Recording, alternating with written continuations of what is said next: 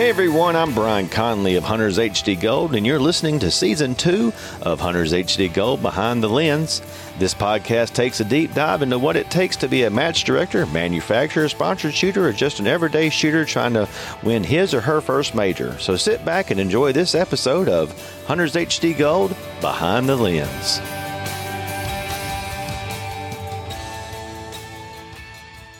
Welcome back to another episode of Hunters HD Gold Behind the Lens. Today, I have with me again, Jake Martins, Director of Media and Events for USPSA. And I just want to, how you doing, man?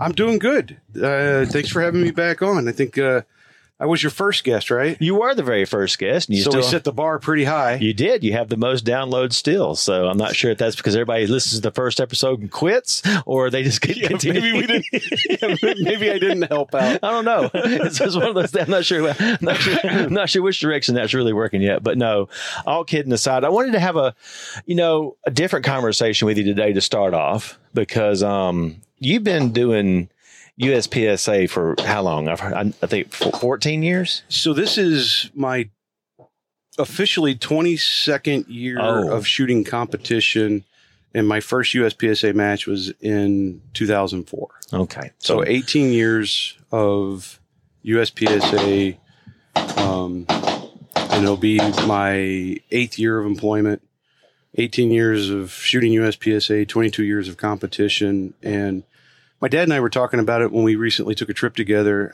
I think the first time we went shooting that he can think of, I was 8 or 9.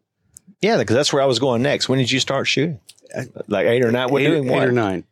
So my dad, Barry, and my uncle Gary were big into NRA. My dad was big into trap and skeet, and my uncle Gary actually was the treasurer for the Indiana State Rifle and Pistol Association and Red Brush Gun Club, Daniel Boone Club, Gun Club in Indiana, and did bullseye stuff at first. It's kind of how I learned, was off a Ruger Security 6 and a Smith & Wesson Model 41, 25-yard single hand.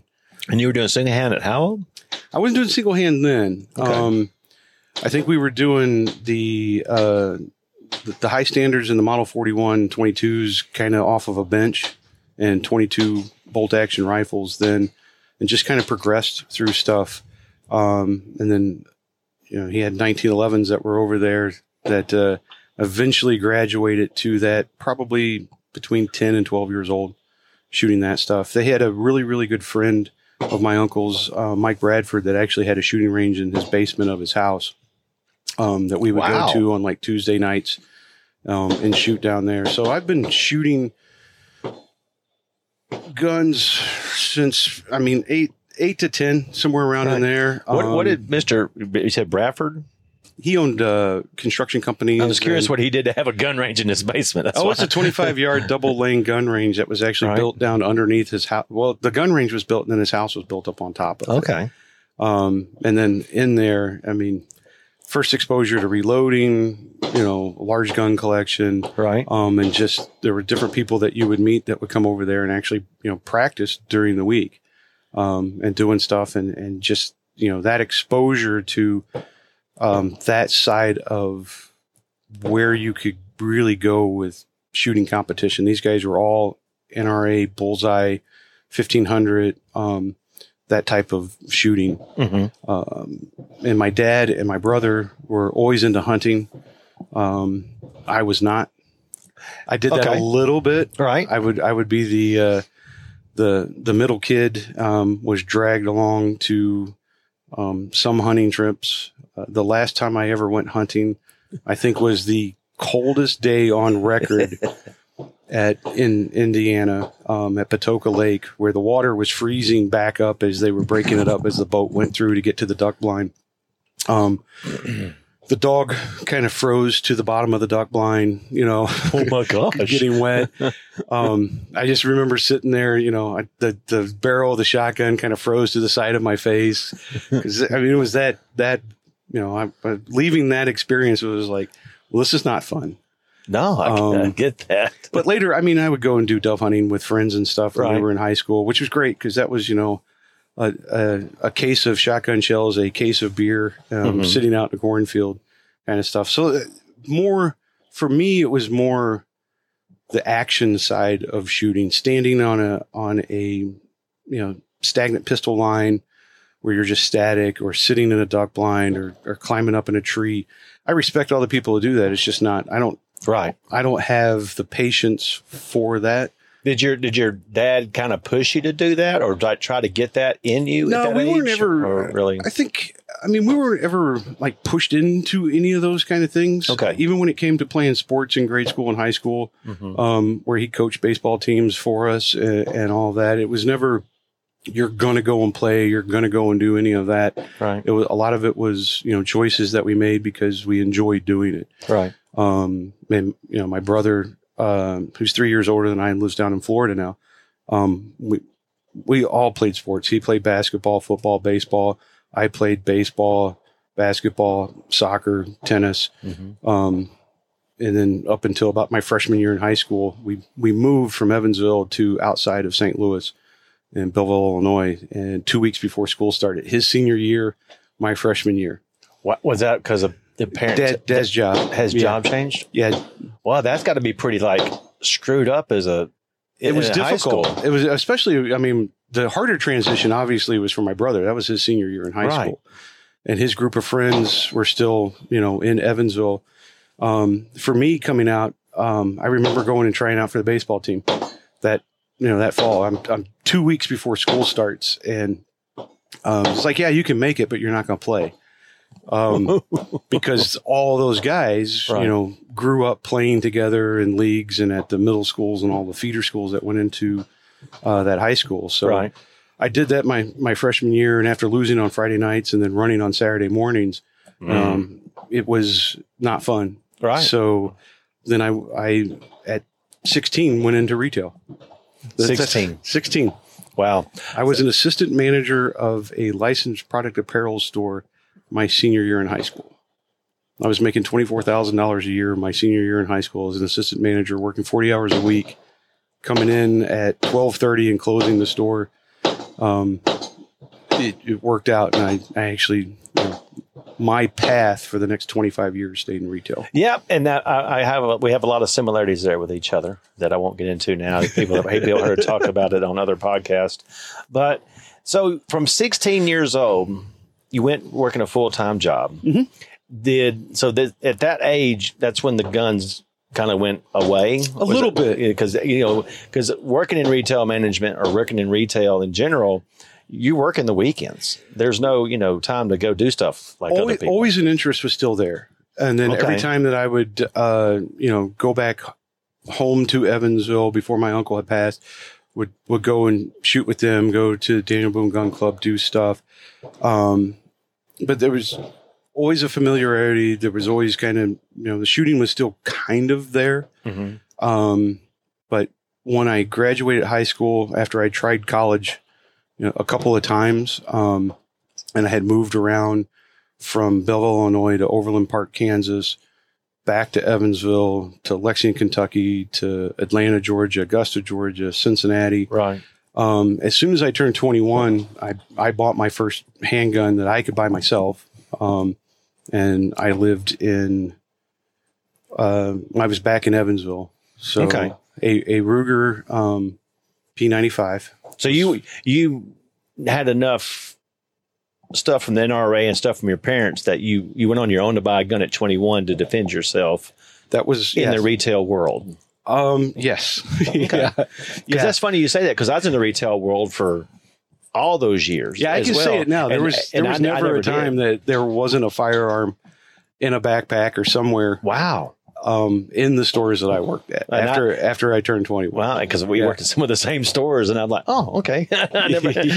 Nobody would have known that. Nobody would have known that. We didn't work together, but yeah, you had, at some of the retail places where have lockers, they have places for your backpack, they have other places. And I was always in management, so I had the locked desk drawer, or I had the office that you couldn't have access to. So were you ever in a situation with all the retail you worked at where you you come close to having to defend a situation? Because the retail now is a whole nother world with people just grabbing and running and taking stuff out of the store. We didn't have to experience that a lot. We had small petty theft, but it was nothing. We had big thefts. You had some big thefts. We had the grab and goes when I was with Sears. Okay. I mean, the spinners on top of the jewelry counter. Yeah. You sit there and you think that's kind of junk jewelry that's sitting up there. Yeah.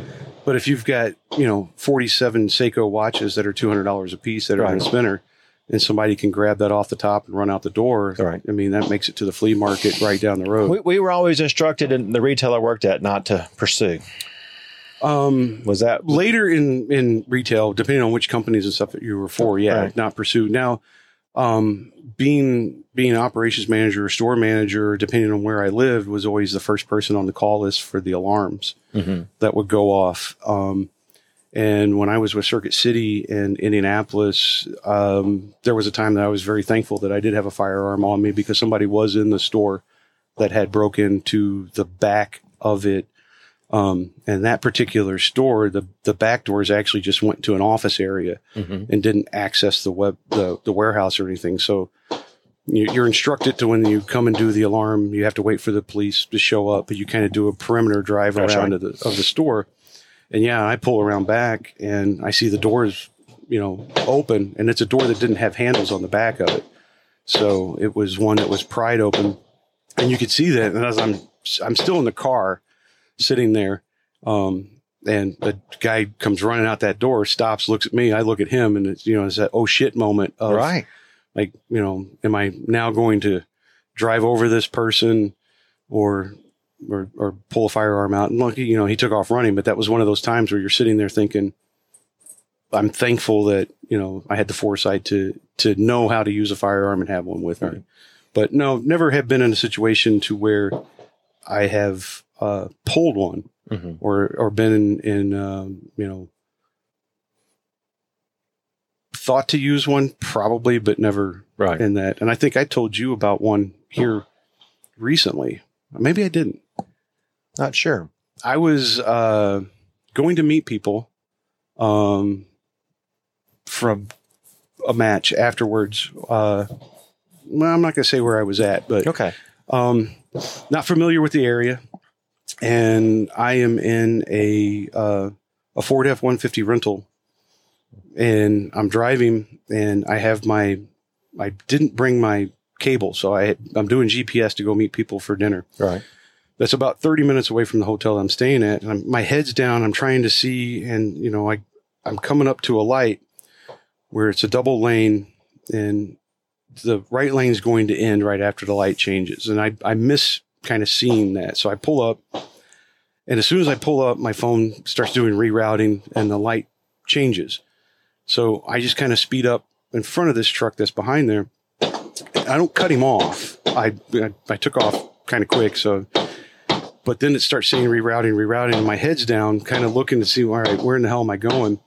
And then I notice in the rearview mirror, this dude's flipping me off, and, all kinds of stuff. And I didn't intentionally cut him off, and I wasn't trying to race him past. I'm just kind of, doing what we do, not paying attention that much.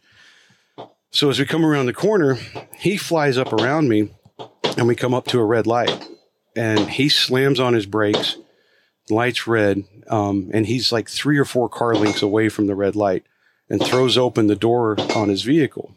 Oh my goodness. Right. And I'm standing there, and I'm carrying concealed from appendix with my seatbelt on across the front of me. And I'm in this moment of, oh shit. Right now, I've learned some very valuable lessons that I've talked to some people afterwards. So he doesn't get out, but he's got one leg out, and he's got his arm, and he's like waving me up, like, get out. Let's go. Come on, get out. So I'm still in drive, and I have my foot on the brake, and I go to pull my firearm out just to put it on the console next to me, and realize it's underneath my shirt, behind my seatbelt. I'm all tied up trying to do crap to do all this stuff. And it's sitting there, and the light turns green, and he's not going. So I'm like, all right, I'm either going to drive forward and start, if he gets out, making that decision. I didn't panic. I didn't get nervous. I was familiar with everything. You had your coffee already. Well, this was in the evening. Yeah. So, people start honking and he pulls off. And then I kind of go over and drive around and do that assess the situation. And I was like, shit, this was wow. Like if he got out, like I said, I learned a couple of things about if you're carrying appendix, how you should have your seatbelt, where your shirt should be, kind of deal. Because I was, because people come running right at that situation. At that situation, I was not prepared to dig through, a layer of stuff to get to it. So, but the other takeaway from it is that I was armed.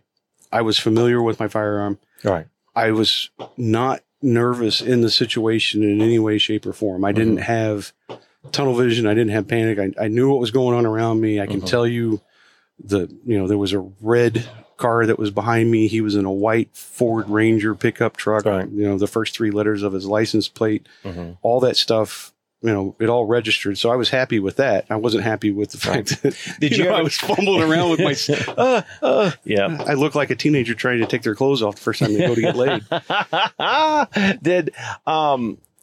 So you only had a couple of times like that. Did you have had any situations through those? Yeah. I mean, there was times in retail, especially where I had people yelling at me above average. Because usually that never happens to anybody.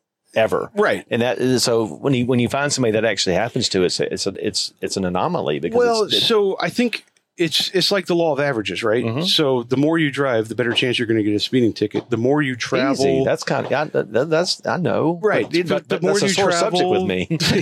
But the more you travel, the more you interact, the more you're in places, the more that you're doing things. Especially with the way things have gone over the last couple of years. Yes. I don't want to say the word better chance, but the likelihood of putting yourself in a situation is there. And you just, I've had like the lady who cuts my hair. She moved into another shop. I mean, I've been seeing Rachel for 15 years. So she moved to another shop and I take my coat off and the lady next to her kind of looks at me and stuff and asks a question. She's like, why do you feel the need to be armed? And I always tell them the same thing. I was like, I don't know who you cut off in traffic today that followed you here today, or who she cut off, or whose ex-boyfriend is deciding to walk in here. I said, but I'm hopefully ready for that situation. I was like, you never know when you're standing in line at the convenience store. We've all seen the videos where people come in there and do, the smash and grabs or any of that stuff. You never know when you're standing in a store in the mall and somebody just decides today's the day that they're going to freak out. Right. So, especially in today's environment with everything getting now. And as much as that we travel and drive through cities, the road blockages and the things that were going on over the last 2 years, or just, like, hey, I picked a Hampton Inn. Well, I don't know exactly the area that's around where I'm staying at and stuff. Right. So, does that play into what I do here on the game side of this stuff? Absolutely. And that's what I tell people all the time. Even out here today, we're at the gathering. We've got the public that's coming out here. We've talked to people. And, when people say, there's nothing practical about USPSA, why do you guys even have that? You got all these fancy race guns and all this stuff. And I'm like, the gun I carry on a daily basis is the gun I actually shoot in competition. Right. Or version of it. And that learning how to manipulate a firearm at a high rate, able to solve a problem, able to put multiple rounds on a target accurately, or as accurately as you can, and be able to reload and move from point A to point B, all plays out. Right. And I think even in the tactical side of the training world, you're seeing a lot of those guys that are really emphasizing, if you want to get gun handling skills outside of this training class you're going to, there's a place to go and do it. Understand that we live with the 180. We've got safety rules with regards to how you can manage your firearm and things like that. But the actual, from the buzzer to the unload show clear, there's a lot of that world that crosses over. Right. And you see a lot of guys that are kind of preaching, get out there and do it. And we've seen with the rule changes, the appendix carry or allowed flashlights. That was a lot of the reason for that. just besides the subjectivity of where your holster was at. Right. So when did you went through a process of doing retail. When did you find out about the competitive side besides standing and holding a gun? When did the USPSA or other action side come up to you in the retail world? So for me, there's a gun store that's out in Plainfield, Indiana, that was owned by Bob and Deb Cheeks. A lot of people will probably remember Deb, who was very big in the 3-gun world and competition world for a long period of time. And I would go out there, and a lot of the gun purchases and things I did was with Bob at that store. And he is the first person that really invited me to go and do competition shooting, just talking about things that were different. Did the store have a gun range, or just a standalone? Just a standalone gun range, Okay. but they were active in the shooting community. Let me back up. A standalone store or a standalone gun range? Standalone store, no gun range. Store. Okay. No indoor gun range. Okay. And so at the time, the way my schedule worked out, I was able to go to an IDPA match. Right. That was at the Riley Conservation Club in Terre Haute. Familiar with it? Not a USPSA match that was being held in Gas City. So the difference between, and literally, this is kind of funny, but the difference was an hour and 45-minute drive or an hour drive. And that's how I made my decision as to which one that I went to first. Mm-hmm. And I went and I shot an IDPA match that was a classifier match for them at the time, where they had the dedicated kind of stages. And I rolled in there with the gun that I owned at the time, which was a Kimber Pro Elite, the commander size kind of 45. Mm-hmm. And were you married then? Mm-hmm. Okay, so you were married with the kids. Married with a kid. Okay. Yep. Actually, 2 kids. Okay. So I went and I shot that match, and they allowed you to shoot it again for a second time. Okay. And I classified right out of the bat as a sharpshooter and custom defense pistol. But from there, I went back and had people tell me, it was like, oh, if you really want to get serious with this, you don't want to have more of a compact size 45. You want to get a full size 45. So I went and I bought a Springfield loaded model 45 for competition. And then I still had the other one that was my carry gun. Now, in our retail background, everything is about numbers and competition. Right. And a lot of people don't know that. It's all about being against other stores and yourself. Being the best in the district, then being the best in the region, and all the different KPIs that everybody measures. You always want to be the best leading store. Oh, yeah. When you got your first classification as sharpshooter, oh, yeah. were you like, once I learned more about, that's where I was going with that. And that I could do it in different divisions with different firearms. Mm-hmm. So that was attractive to you right off the bat. Yep. Right off the bat. Because in the retail side of the world of how we did things, just as like you said, at that time I was with, I was with Circuit City. Okay. So I was still with Circuit City. And everything measurable. Oh, big time. Everything from customer service scores to accessory add-ons, everything. To the extended warranties, every single thing. And how you were compensated, it was a salary. But, in the retail side of things, you've got a chance at 30, 40% of your base pay bonus based on all of those numbers. Mm-hmm. So the things that you could dig in 100% control, you may not be able to control the footsteps that come in the door. Right. But you can control the inside those 4 walls, what happens while they're there.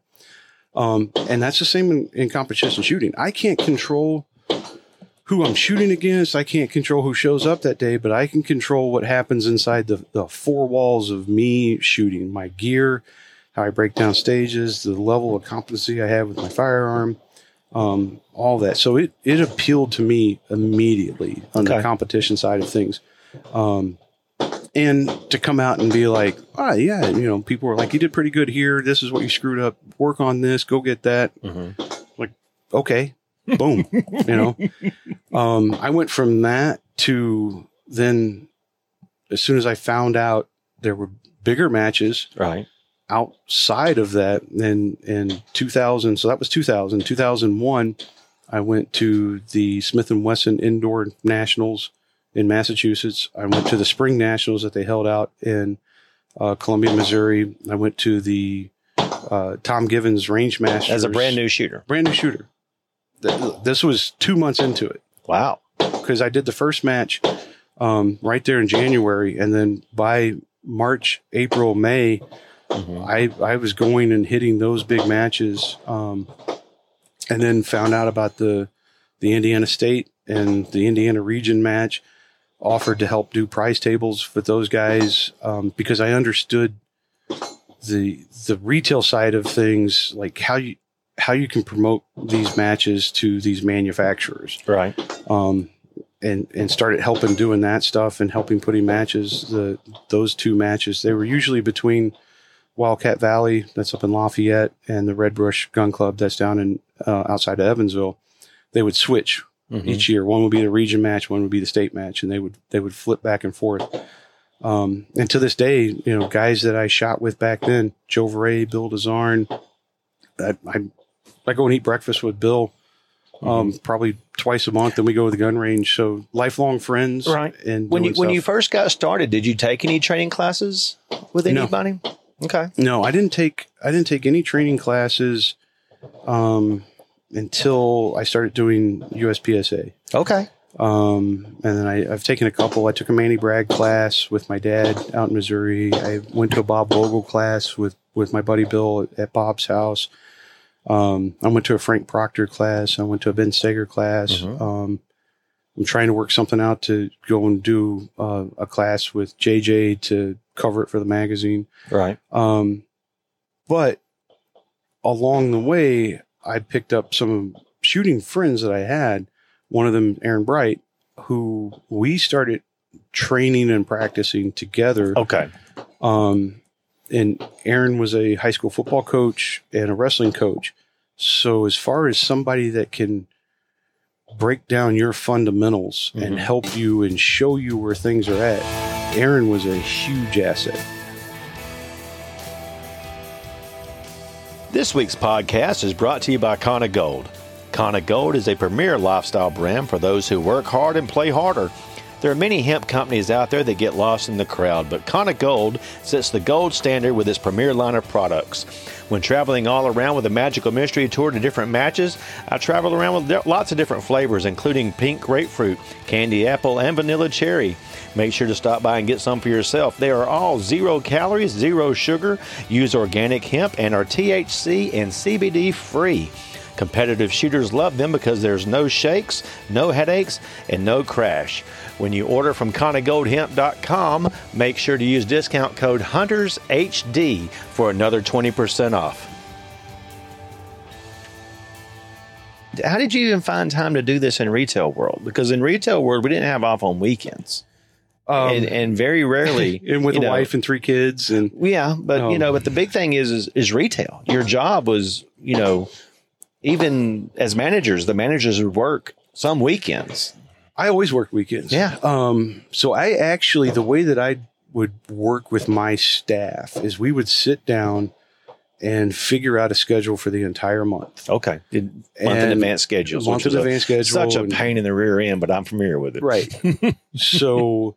Because life happens on top of the schedule. Yeah. People get sick. People have kids, things. But it was always like, all right, who needs what off and how are we going to get the best coverage? And, if my 2 assistant managers needed, this Friday off for whatever reason, if I'm going to work open to close all that day, I'll come in and open on Saturday morning, but then I'm not going to come back until Monday. Right. Because I'm going to be driving to someplace here or someplace there. And that was a lot of what it was. So the first couple of years that I shot, you had a good team with you because that's, helps a lot with a good team. It does. But there was the first probably 8 or 9 years that I shot. I would leave on like a Friday night or a Saturday night. Like I would close the store at 9:30 with my stuff packed and would drive to the match on Saturday or Sunday morning, shoot, and then turn around and drive home And that was going to area matches, state matches, not just club matches. Right. And do that stuff a lot. So it would be, Was your family going with you back then some? Sometimes, not much. This was more of me. I mean, my wife at the time, when Kathy would go to some matches with me, but my kids were in volleyball and sports, and those she worked as well. So the schedule didn't always match up like that. So we always planned out, our week around some of these activities as well. Right. So yeah, it became a balancing act, obviously, especially then reloading, going and doing all the stuff that kind of fits into any it. retail manager I've ever met knows how to multitask. That's just one of those things. Yeah. Multitask life and multitask just everything, because we're a different breed of people that are not exposed to a lot of the stuff that we've been exposed to. Well, there are times like when I became the section coordinator for Indiana in 2009. So 9 years after you found USPSA, or 8 years after you found USPSA? No, 4 years. 4 years. 4 years after I went all in. So 2004 was the first match, 2005. So within 4 years, I became the section coordinator in Indiana, and started putting on matches. Mm-hmm. But also on the retail side of things, there are a lot of times where you're doing conference calls.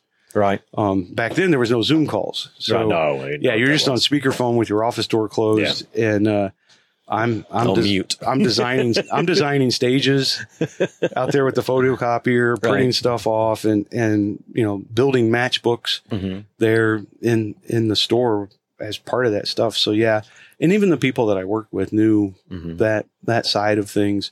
I had so you were able to educate some of your management staff that you were shooting and normalize the shooting sports. We used to do team building exercises where I would take the people that work for me to the range, and take 4 or 5 people to go shooting and do stuff. So they knew, and I think that really helped as far as they got like, hey, we'll work a little extra, you work a little extra, and everything worked out.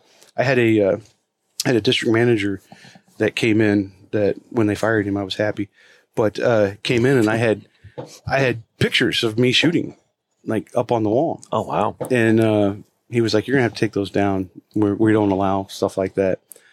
And I said, that's fine. As long as you can tell me that everybody that in their office has pictures of anybody doing golf, tennis, football, all that comes down, because this is a sport too. We can sit here and have this argument. We can go to HR and do whatever you want.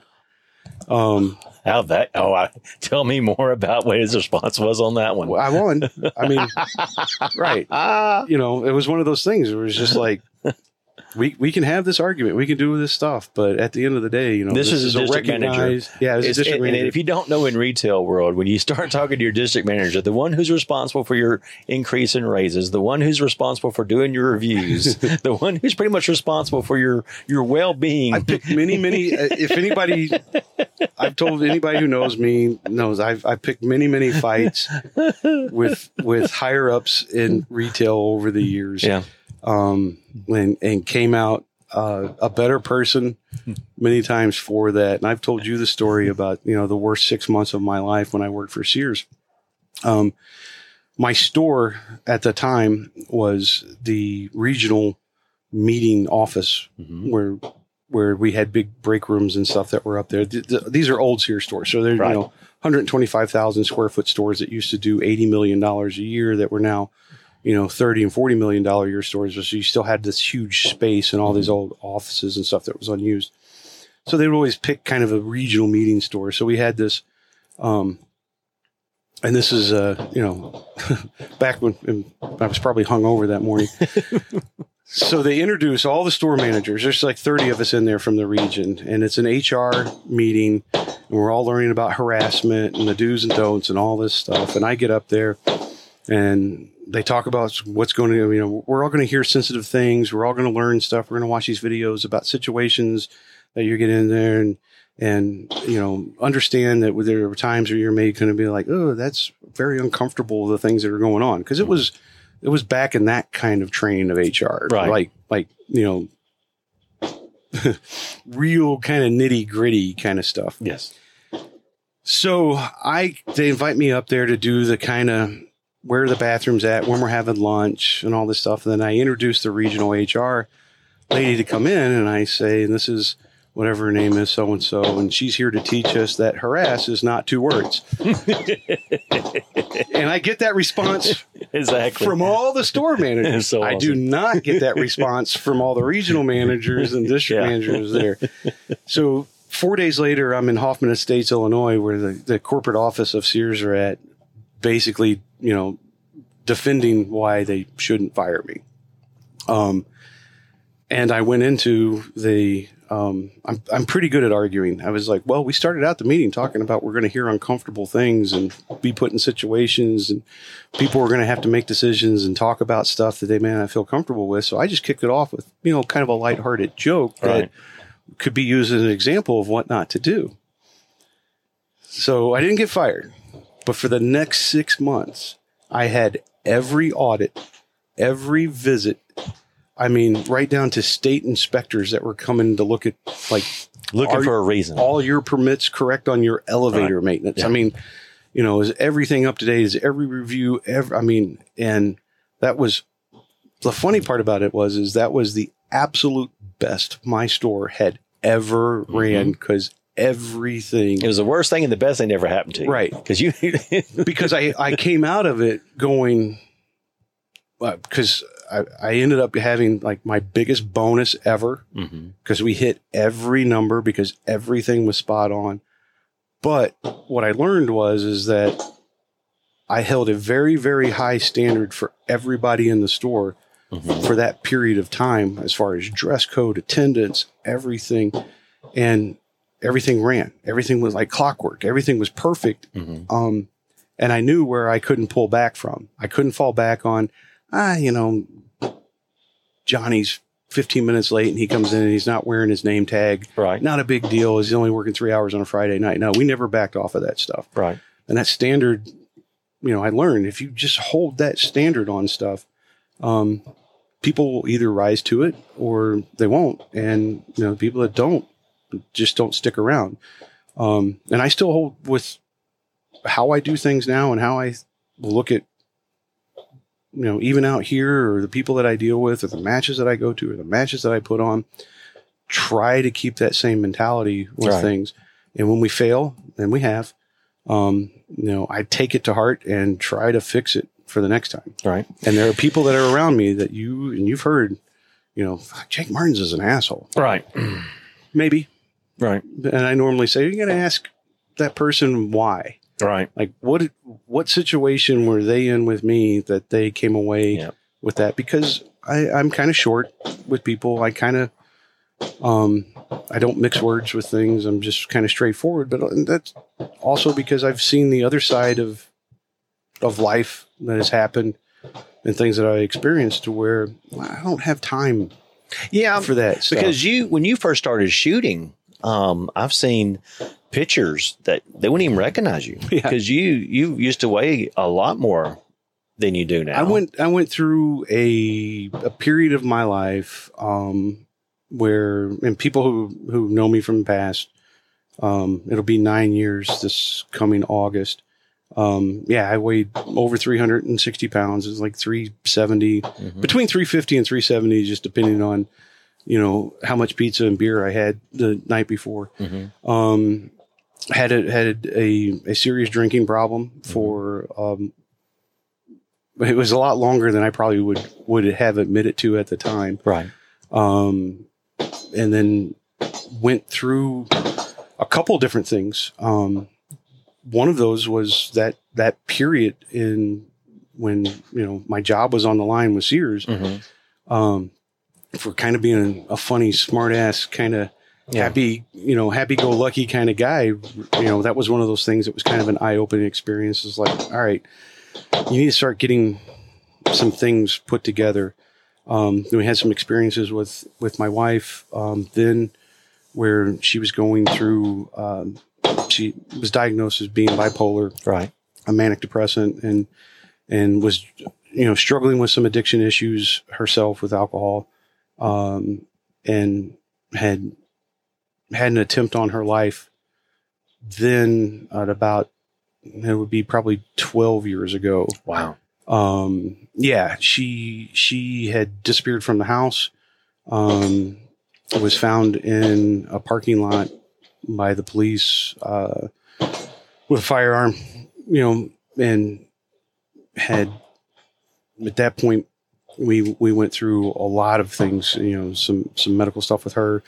And I reevaluated my life and sat there and said, okay, I weigh 350, 360 pounds. I'm coming home from work at 9:30 at night. I'm drinking at 12 or 18, I make a lot of jokes about things, but I make the comment about, my downfall with alcoholism is when they came out with the 18 pack. A 12 pack, I was fine. I could drink a 12 pack, every night, and it wasn't a big deal. It was when they came out with the 18 pack is when I discovered I had a problem. Oh my Lord. But, right. through that competitive side of me, it was like, are you going to hand me 18 beers? Oh, I'll drink 18 beers. You hand me 19, I'll drink 19. And a lot of people don't realize that in the retail world of that, it's very, very common for people to have all kinds of addictions in retail world, we found out. Yeah, because your schedule is so crazy. Oh, it's nuts. You sacrifice your family, you sacrifice your friends. Monday through Friday. You sacrifice your weekends. There's a whole lifestyle change when you go to choose the path that we chose to go down. Yeah, because, day after Thanksgiving, you're working. Day after Christmas, you're working. Yeah. Christmas Eve, you're working. Yeah. So never home for the families on those days that, hardly, because, it's crazy. And a lot of people that you work with, you may be going to, district meetings and things with them. There's drinking that's there. Yep. The other side of that is, I was going and shooting competitively on weekends and stuff. And I mean, let's face it, sitting around in a parking lot, the night before the match and all that stuff, you're with people that are drinking. I just, like everything I kind of do, I'm pretty excessive compulsive about certain things. Right. One of those is that, when you study alcoholism, a lot of people that have excessive compulsive disorder usually have some behavioral issues with addictions. And mine was, I enjoyed drinking a lot as fast as I could to get to a certain point, and then be able to maintain it. I was a very, I don't like the term functional drunk, because there's really no such thing as that. But I got to a point to where, I knew that at certain points of the day, the way that I felt would only make, that withdrawal kind of feeling that you go through would only get better. And I'd get through it by, as soon as I got home, having 4, 5, 6, 10, 12, 18 beers or very, very large Captain Morgan. Right. So it wasn't just beer, it was everything. No, I was I just like I am now, I'm very selective about stuff. Right. You get a hotel next to a Starbucks, I agree. Right. It was beer, or it was rum and Coke. Okay. I didn't ever really go down in any, people were like, oh yeah, did you ever drink scotch? No. Right. I mean, I tried it, didn't like it. So like I am now, I'm very specific about, what I did and how I did it. And after we went through that with her, I was like, all right, I got 3 kids. I got a career. My wife is dealing with some of these things. So I went to check into rehab. And it's not, don't let the movies fool you. You just don't walk in and be like, hey, I'm here and everything is great. 4 hours of interviews and sitting there going through all this stuff and doing all that crap. I walked out. I got patience for that. Okay, you didn't have patience. I walked out. I was like, screw you guys. I'm not going through all this stuff. I'm here for help, and you're putting me through this tremendous amount of. I mean, I need a drink. Literally, I was like, I'm going to deal with this. I'm going to go and do it on my own. Right? It's just like, I don't need this. I'm going to go do it on my own. So for like 3 months, I did it on my own, and then drank. And then a year later, I went back and checked myself into rehab and went through the process that they wanted you to go through, because you have to give up control. Wow. And that's, for me, was extremely difficult. You have to realize that you are out of control where you think you are in control, and you've got to turn over that to somebody else to kind of help guide you through. So I went through that, and I went through the outpatient program there at Fairbanks in Indianapolis, where 3 nights a week for 3 hours a night. Yeah. And you were still working in retail then? Still working retail. Because retail, you might not know this either, their insurance program covers this because they aware. Yes and no. Yeah, well, yeah, you're right. But all right, they have depression, all this other canceling stuff for that. You have to go and say, I have a problem before they come to you and say you have a problem. So I was still working retail, and I was actually in the short-term disability for 90 days, where I actually did not work for 90 days, and was in the outpatient program for 3 months, 3 nights a week, going through all that stuff. And part of that was going to meetings and sitting there and listening to everybody and do all that. And I was angry the whole time, just angry, just like sitting there and listening to other people. And what I would, excuses and things like that, right? Which is me judging people. As retailers, we're problem solvers. Well, so yeah. The problem was that I was looking at everybody else, and then like, well, I'm not that guy. I'm not this guy. I'm not that guy. I mean, and I did it. I did it for a year and a half. Was sober, did everything. Went to the meetings. Is this when the weight started coming off too? No. Okay. Continue. No, weight went on. Okay. Wow. Yeah. Well, when you're going to get rid of one addiction, you pick up another addiction. Okay. You trade addictions for addictions if you're not really dealing with what it is. So I probably was like 340 and added, anywhere 20, 30 pounds easy. Okay. And, year and a half in, and decided I was going to reward myself. And, the Coors came out with the 16-ounce aluminum can silver bullets. Right. They were really cool, and they came in these 4-packs. So on my 4th trip back up to the liquor store that night, because I was only buying them 4 at a time, then I went 2 more years of drinking. Wow. And I had a district manager at the time that went through a bariatric surgery. So I'm 370 pounds. I'm going to turn 40. Realize that I am now completely out of control because I've done enough things and sat through enough classes and had a sponsor, all the stuff that you go through. Like, all right, yeah. So this is where my rock bottom is going to be. I had a torn plantar fasciitis on one foot. My other foot was all screwed up from being so fat and working retail. My back was killing me. I was self-medicating with, alcohol, and I stayed away from pain pills, which was actually probably very good because, when I had the plantar fasciitis, release surgery on my left foot, I couldn't drink and take oxycodone because I couldn't control my drunk. Because it was like, wow, this mixture right here is really, really bad. So it scared me enough not to do it. Because I was still that kind of control freak on things. So I'm physically falling apart. I'm on still in retail. Okay. I am 360, 370 pounds. I'm on 2 blood pressure medications. I'm on cholesterol medication. I am pre-diabetic. I am sitting there where physically to get up and walk around the store to do the job that I had was killing my knees, my hips, my back, everything. And the district manager, he had gone on a leave and came back and started, losing all this weight. So I asked him, like, all right, what's your secret? What'd you do? And he went and he had a bariatric surgery. So I went to find out about it, to meet with the surgeons there at Meridian Medical Center in Indianapolis, and met with her. And she sat there and she goes, all right, you're going to be 40. Within 10 years, if you continue down the path that you're on right now, here's the 4 or 5 things that it's not like it's not going to happen. It's just in the next 10 years, you're going to have a major medical procedure. You're going to have something's going to fail, your back, knees, whatever. You're probably going to have a stroke. You're probably going to have, because I was also smoking at the time too.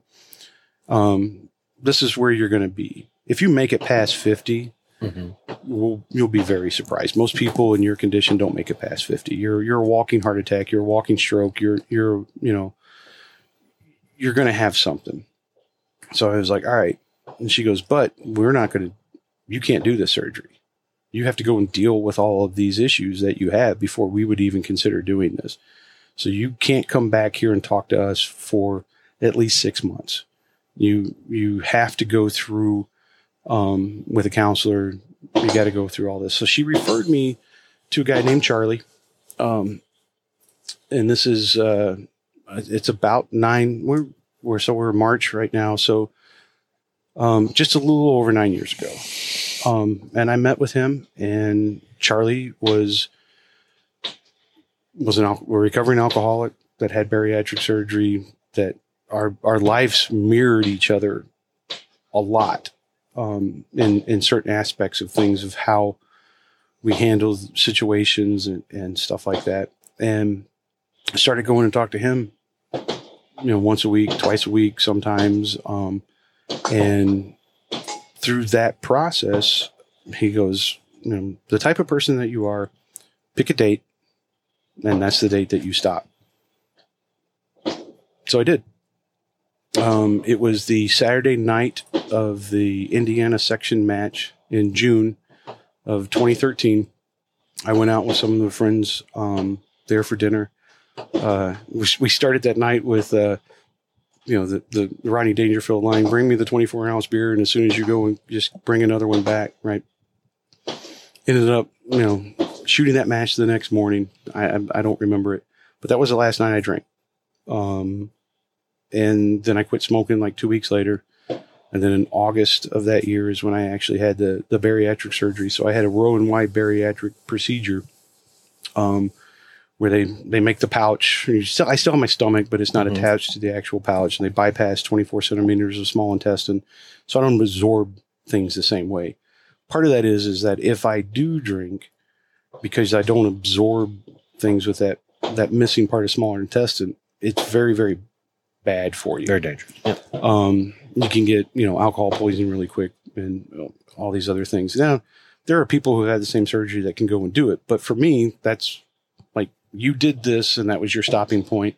And from there, I've not drank, I've not smoked. I've not had a soft drink. I've not had, because there's certain triggers, right? So for me to drink a Coke, the only time I really ever drink soft drinks is when rum was in it. Rum was in it. Right. We've been out to eat a lot of times, and that's why you always order it's not a Coke. You never order a soft drink. It's either water or lemonade or strawberry lemonade. That's People right. laugh at me. That's right.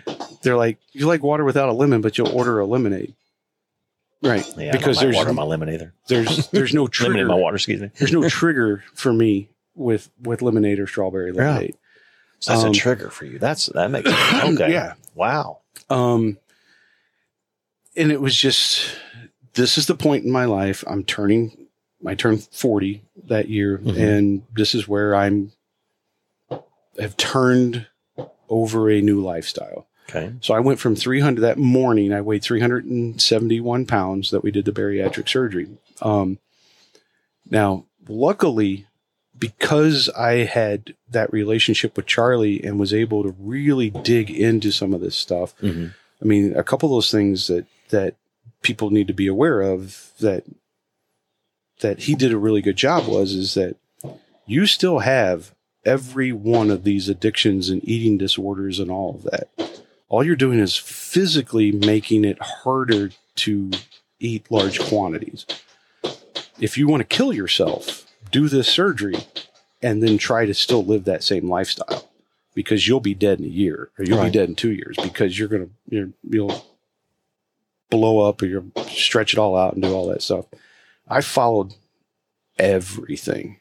I mean, to the letter for the first year and a half. The diet, the food portions. I wasn't weighing stuff out like a lot of people do, but I cut out carbs, pastas, breads, all this stuff.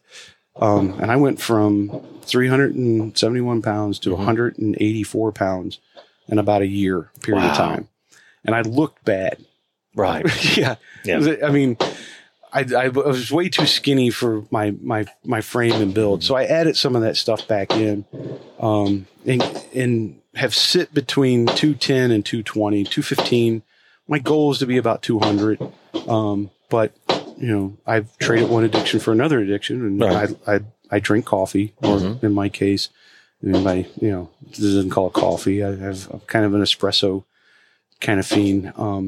And I kind of reward myself throughout with desserts kind of deal. Right. But the control side of me is I will never have a clear plate. So if you've gone out to dinner with me before, you always see there's always stuff left on there. And I try to stay very, portion size wise. And I'm very particular about how I order and what I eat and all that stuff. So, it was difficult. It was very difficult, and it still is to this day. I mean, there are days to where, especially right after that, where we're on the range, right? A beer after a match, is pretty good. And the people who know me, they don't offer it anymore. But I used to joke about that, and like, hey, you want a beer? It's like, no, we're not going down that road. Did you ever again. get to a point where you thought shooting wasn't going to be the same because you didn't have that? No. Okay. No, that was never. No. Okay. Other things in my life. Yeah. Because you're one of the most, strongest people I know that I can, recently, because you had some very unfortunate events that have happened in your life. Yeah. And when I found out about it, I was like, he could lose everything personally now with his body and very easily go back into a world of the hell with it. As I've told my kids about, what's transpired in our lives over the last 2.5 years. Yep. So in August of 2019, well, actually it kind of goes back to 2018. So my wife, after I quit drinking and cleaned up my act and started losing weight and all that stuff, she had struggled with drinking, and she kind of quit along with me, but never went into any kind of programs or anything. Right. And there were times where I would travel and go out of town and then find out that, she had drank or she had gone out with friends and stuff, but we never did together. And it put a strain on our relationship at times, where I probably had some unrealistic expectations of her not really thinking about issues that she was going through. Because, I completely changed my entire life. All right. And that affected everybody around me. Because you made this decision. Right. Well, you have to. Yeah. But if everybody's not else on board, it's like all of a sudden somebody in the family is going to be on a diet. So we got to change cooking for everybody. Like, what? I didn't want to be on a diet. Right. I know what you're talking about. So very, very positively received by my kids. Right. On the surface of things, positively received by my wife, because I was more energetic. I was happier, doing things. But she was struggling with things that she wasn't talking to any of us about. Mm-hmm. And then hit some really low points. She had a ruptured disc in her back, and got addicted to pain medication. Right. And once couldn't get kind of prescription for that, was self-medicating through alcohol. And I was working for USPSA at the time and traveling quite a bit, and was finding out more about, I could call home and in the evening and tell that she had been drinking. Mm-hmm. Or I could talk to her in the middle of the afternoon when she was supposed to be at work and tell that she was drinking. So, we got her into a program there in Indianapolis that didn't work. She went through that program, and then had a really bad relapse. And we got her into a different program that was down in Fort Myers, Florida. what I will tell you about programs, if you are struggling yourself or you have a family member struggling, do a ton of research on what the programs and facilities are. They are not all the same. There are many, many of them that are just in it for your 90 days of insurance money that will cover it. And they're not really helping people. They're putting people through just the basics of things. And unfortunately, that's what Kathy went through. Right. It wasn't the best program to be in. But for the next year, she did pretty good. Right. She had a couple of relapse issues that were in there. Some of it was, difficult with me being in and out of town. But things had gotten with us as far as our relationship, at least on the surface at the time. She started coming with me to events. Mm-hmm. We were traveling afterwards, using, because when we do this, we build up, a lot of points, a lot of travel points and stuff. Right. So we went to Alaska. We went to Puerto Rico twice. Head came down to Florida during some of the events, and we went and did things afterwards and did some vacations that we had put off for a long time. Right. Coming into July of 2019, we had our anniversary in Puerto Rico. I mean, I skipped out on going to the IPSC Nationals that year and was like, no, we're doing an anniversary and all that stuff. Things were great. The August 3rd, we had moved my daughter from her apartment into a dorm, getting ready to start her senior year of college down in IU. And it was a rough day. The place that she was moving into wasn't exactly what it was supposed to be. I got into an argument with the landlords and stuff like that. Surprisingly enough, I got, you're messing with my little girl. And, they took off the weight. They didn't take off the attitude. Right. And I mean, at that point, they're standing there having the argument with this little lady that's a landlord of, and these are college housing in Bloomington, Indiana. Right. So these things are, they're 90 years old. Yeah, they're all brick. They're falling apart and all this stuff. And I mean, I'm standing there kind of towering over this little lady and just like, giving her the riot act on shit. And she's like, your name's not on the lease. And if you do not leave this property, I will call the police and have you trespass out of here. And you won't even be able to come and see your daughter here. And I'm like, oh, well, my bullshit just got called, right? we just got trumped on this one. So I go and, sit out in the car and wait until she leaves to go and help her move back in. And we drive home that night. We're supposed to be coming back, and we had really good conversations. And that morning, get up just like we normally do. And I go and shoot a local club match at the South Central Gun Club, which is down by Bloomington. It's in Freetown, Indiana, so it's, 25 minutes away from Bloomington. Mm-hmm. I'm going to shoot the match. I'll go meet you guys for lunch. We'll go and help move you guys back in, finish doing all the moving, all that stuff on Sunday. And Kathy sent me a text message where she's like, hey, I screwed up. I got drunk this morning. And I'm like, what the hell? I mean, and this is text message, not I was like, what the hell? What are you? I mean, it's 11 o'clock on a Sunday morning. What's the deal? Man, I had sent a text message. It's like, I can't help you if you're not willing to help yourself. And her final text message to me was, okay, I will. 45 minutes later, I get a phone call from my daughter that they had walked into the house and found her where she had shot and killed herself. Good God. In the house. The girls weren't there. They had left to go to Walmart to get some stuff, and they were then driving down to Bloomington. So Kathy thought that nobody was coming back. Wouldn't answer the phone, and I'm on the last stage of the match, and I tell the guy, like, hey, can I shoot through? I need to get home and find out what's going on. Right.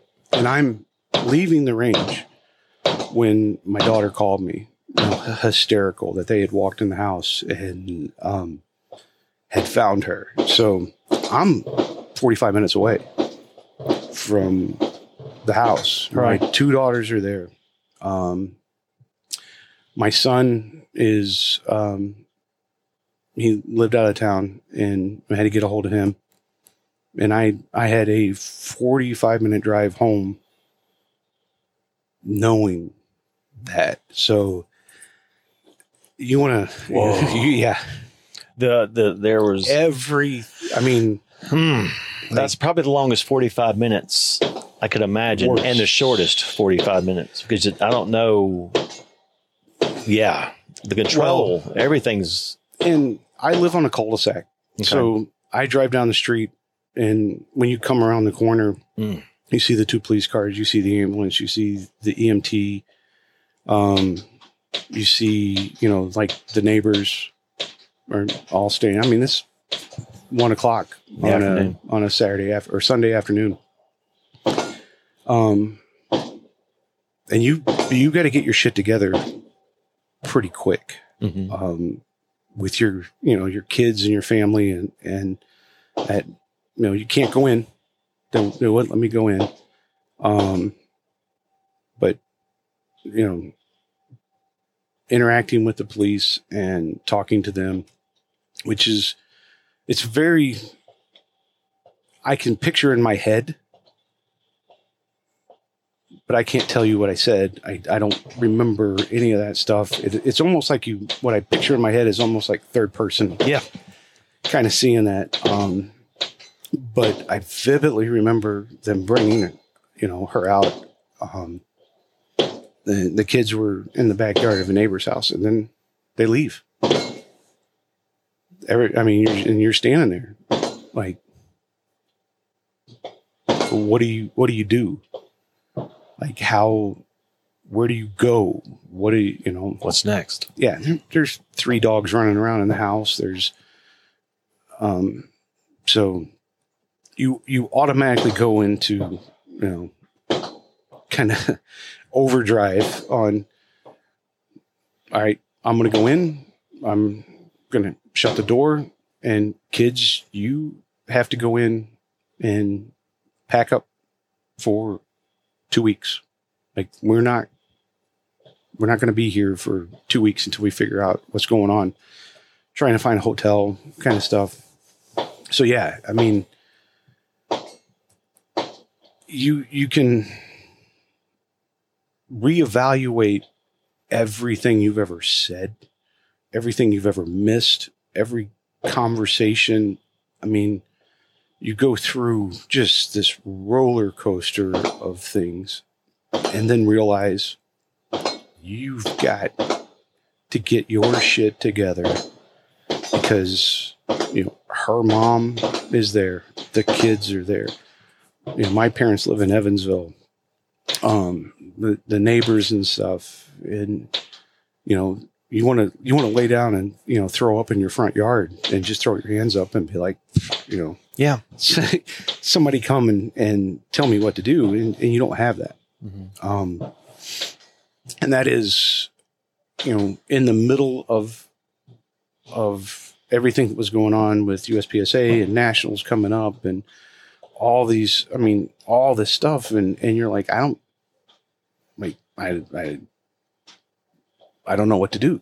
And then you have to go through and, have the services and all that stuff. And you are on autopilot, just kind of coasting through. But I had every excuse in the world to just be like, screw it. Yeah. I need a drink. I need that. And I remember, so we are driving back from the services a week later. And it's me and Isabel, my youngest daughter, driving back to the hotel that we're staying at to then kind of go to that bullshit forced lunch where you got to go and have everybody, tell you that you're thinking about you and all this stuff, which is great. You like hearing that, but at the same time, you don't. Right. So a lady cut me off in traffic, and I lost my shit. Wow. That poor lady was about ready to get, 22 years of my relationship with Kathy and everything bad all at one time. And Isabel's scared. She's like, I've never seen you like that, Dad. So I pull over on the side of the road and just break down bawling. Wow.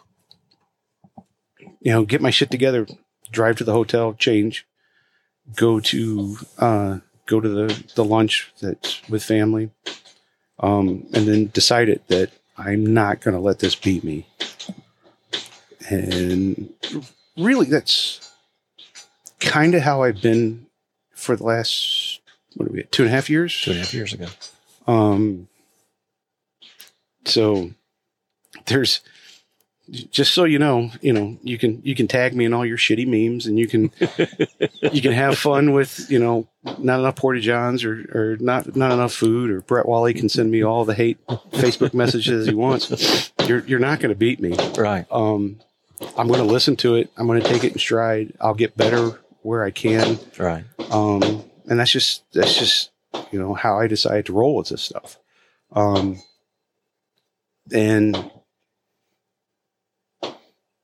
in the process of dealing with all of that, I was able to, fall back and talk to Charlie, help my kids. When you lose your mom at the ages that they're at, and realize, like, we went through high school graduation and college graduation and my son's grad school graduation. That was all the next year. They didn't have their mom for that. I know. We didn't get to celebrate her 50th birthday. We didn't, we make jokes about how Kathy wouldn't have been able to handle COVID. Right. like, cause when my wife left the house, she never had her hair pulled up in a ponytail wearing sweatpants. Right. So that's right. So this, she would have been, fuck your mask mandate. Right. I put on makeup. I look good. Right. That's right. That's right. Cause she was a gorgeous woman. And she was always, I don't want to say fixed up or overdone or any of that stuff, but that she was always on point. Yeah. And to go through, the shit that we've gone through as a country and all this stuff, and she would not have done. It's almost comical to me to sit there and be like, "Hey, babe, you gotta put your mask on and stuff." Because she was an extremely opinionated woman as well. Right. Well, yeah, she was, and I want to pause there for a minute and take a break, and we're going to continue this on Jake Martin's part 2, because I want to get into. When you went with the USPSA full, part-time and took on that role, and to learn more about where we got to, where we're at now, and what the future looks like, because I wanted the people to hear what you have gone through and how strong you are, because I'm very proud of you. You're an amazing individual, because I talk to you used to all the time, because that's when I first got started with USPSA, and you helped me get all started. And when you disappeared for a while, just because all the stuff you had to handle, it was from a friend that we are friends. It was tough, because I knew a little bit of your history because we talked, but to be where you're at now, to make it through it, where you didn't go back to your addictions, you never picked up a cigarette, you never picked up another drink, and right. you did it for yourself, and you did it for your kids that are still here, and your mom and her mom that you have still with you today, that's there and to help out with everything. Yeah, she's at the house right now taking care of the dogs. Exactly. So organizing the spice cabinet. Organizing the spice cabinet. So by the way, she messed up on where the chicken spices should go with the steak spices, but that's a little bit of that OCD. You can fix that when you get home. Yeah. But no, you're very strong. You're very strong. And I want to talk about, some on part 2, what we're going to, get into of why you are the way you are in certain things, being strong to be able to go in a certain direction for, listening to the members and what you're really doing to move forward. Sure. So thank you so much so far. And thank you for checking out part 1 of the episode with Jake Martins, and how he got started in shooting and where he's going through in his lifestyle and where he's at today. But part 2 is going to be a very interesting story, because me, I'm going to dive into some things that you're all asking questions about right now. But until part 2, we'll see you in a little bit.